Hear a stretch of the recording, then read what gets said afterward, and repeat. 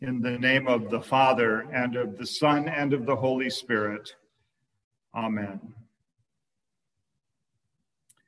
Now is the acceptable time. Now is the day of salvation.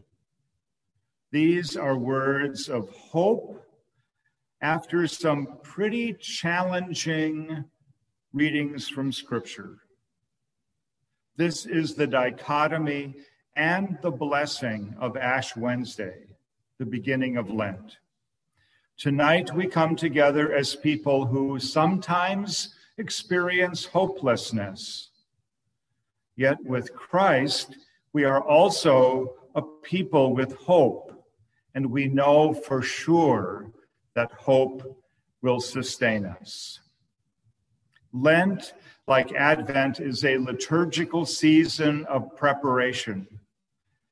Where Advent prepares us for the birth of Christ, Lent prepares us to remember anew the sacrifice that Christ made on our behalf on the cross. Lent, as a deliberate time of preparation and reflection, originated in the Western Christian Church around the end of the 3rd or the beginning of the 4th century.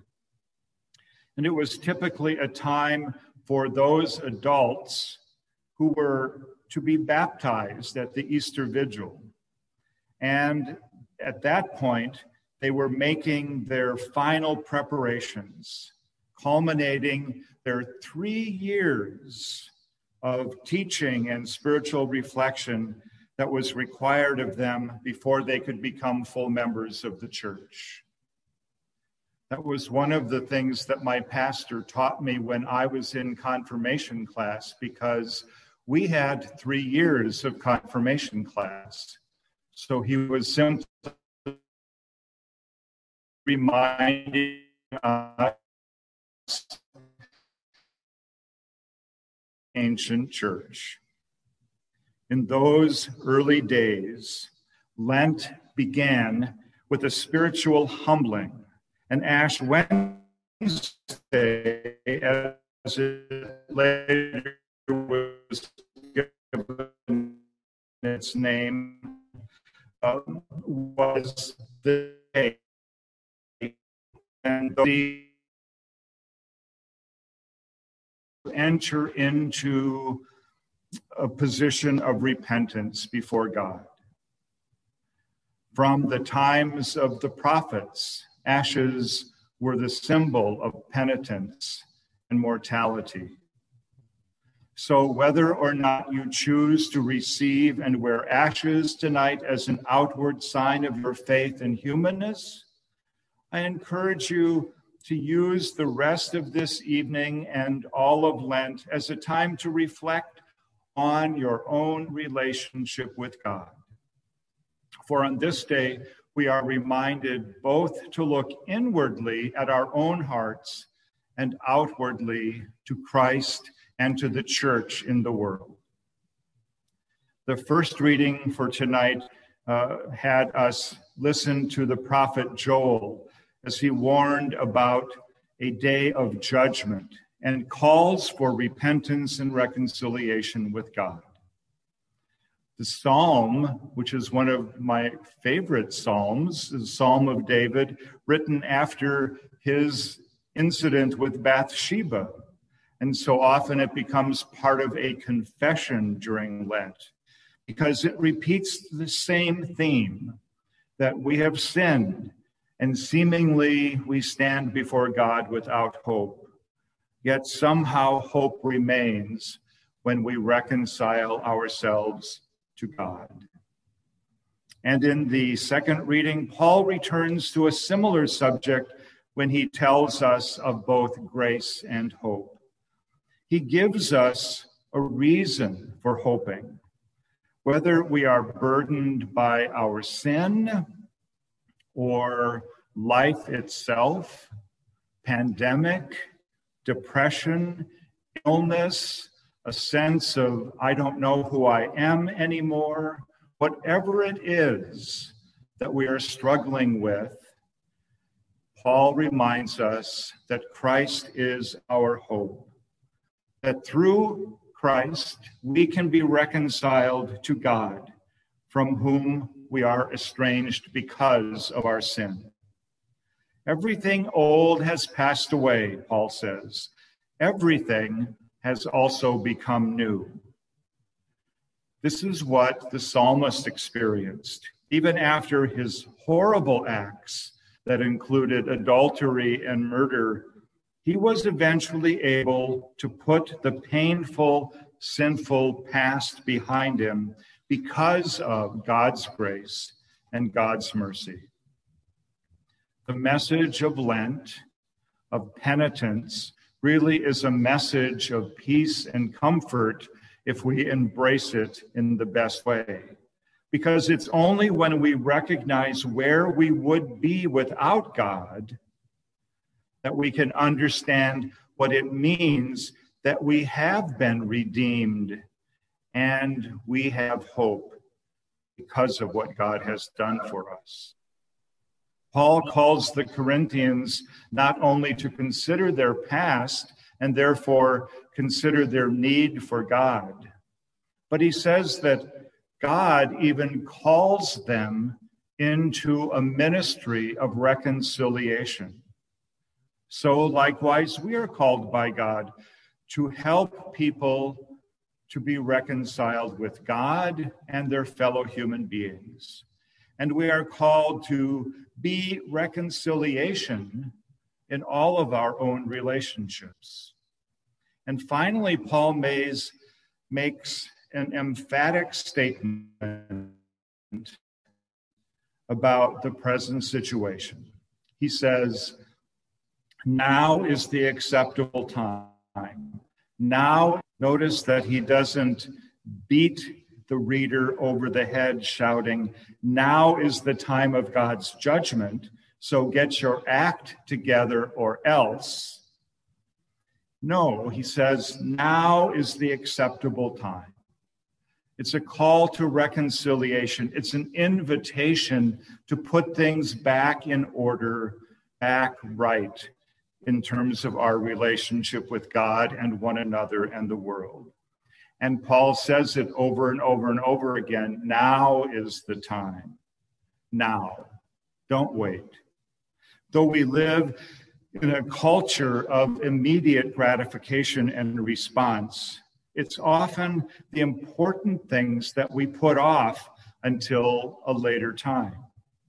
So often we can become sluggish and lazy in matters of faith, imagining there is always more time and knowing full well that we're never going to be fully perfect. So we'll work on ourselves tomorrow. There's always some point in the future, we think, when we can set things right with God and our neighbor. But this is not the way of the gospel. Each moment is filled with importance. Each day is a day ripe for opportunity and possibility, and each encounter prayer we make to God is a time to start over with God. So as Lent is the time for reflection, for penitence, for self-examination, we invite you to begin that Lenten process today, tonight. Now is the acceptable time. So search your own heart. In what areas do you feel you are far from God? Are there people for whom you need to seek forgiveness? Are there people that you need to forgive?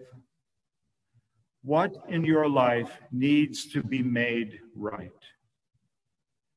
Let the ashes that you wear be a symbol of mourning all those shortcomings and a symbol of your repentance to begin to turn around and make things better.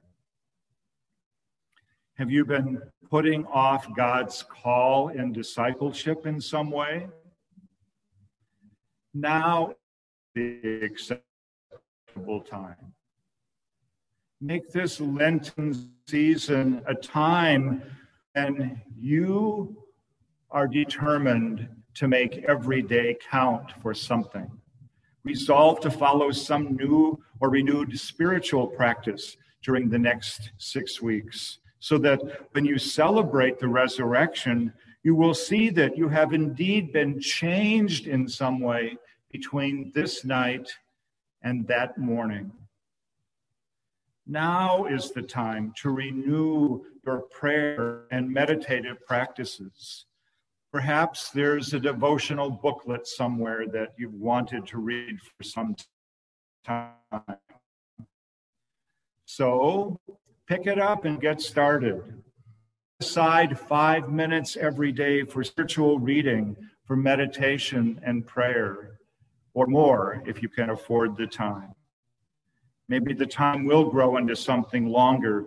It's best probably not to set goals, just make sure that there's time, some time every day. And enjoy the opportunity of sitting or standing before God and taking that breath and feeling God's love and returning it in your meditation and prayer. This is also a time for us to experience some joy as we begin to see the healing take place and we begin to see our relationships become stronger. Now is also the time to renew your practices of service in the name of Jesus Christ. Where have you sensed the call to serve others? Is there a place where the hungry are fed, or the poor are clothed, or the homeless are housed, or the aged are cared for, or the young attended to, or the sick made well, and you just have this sense that you need to be a part of that process? What is God calling you to?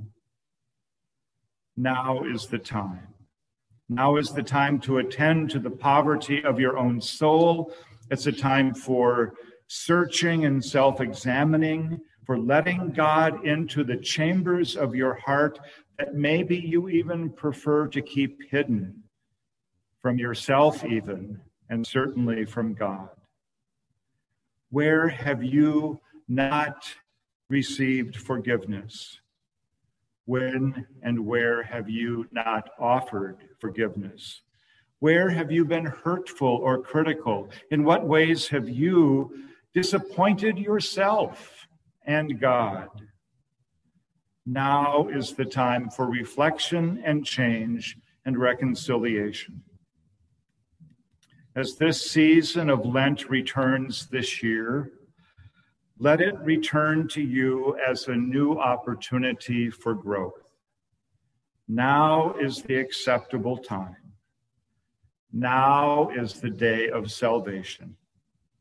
Let now be the time for you to renew your faith and live in this wonderful, hopeful relationship with God and God's church.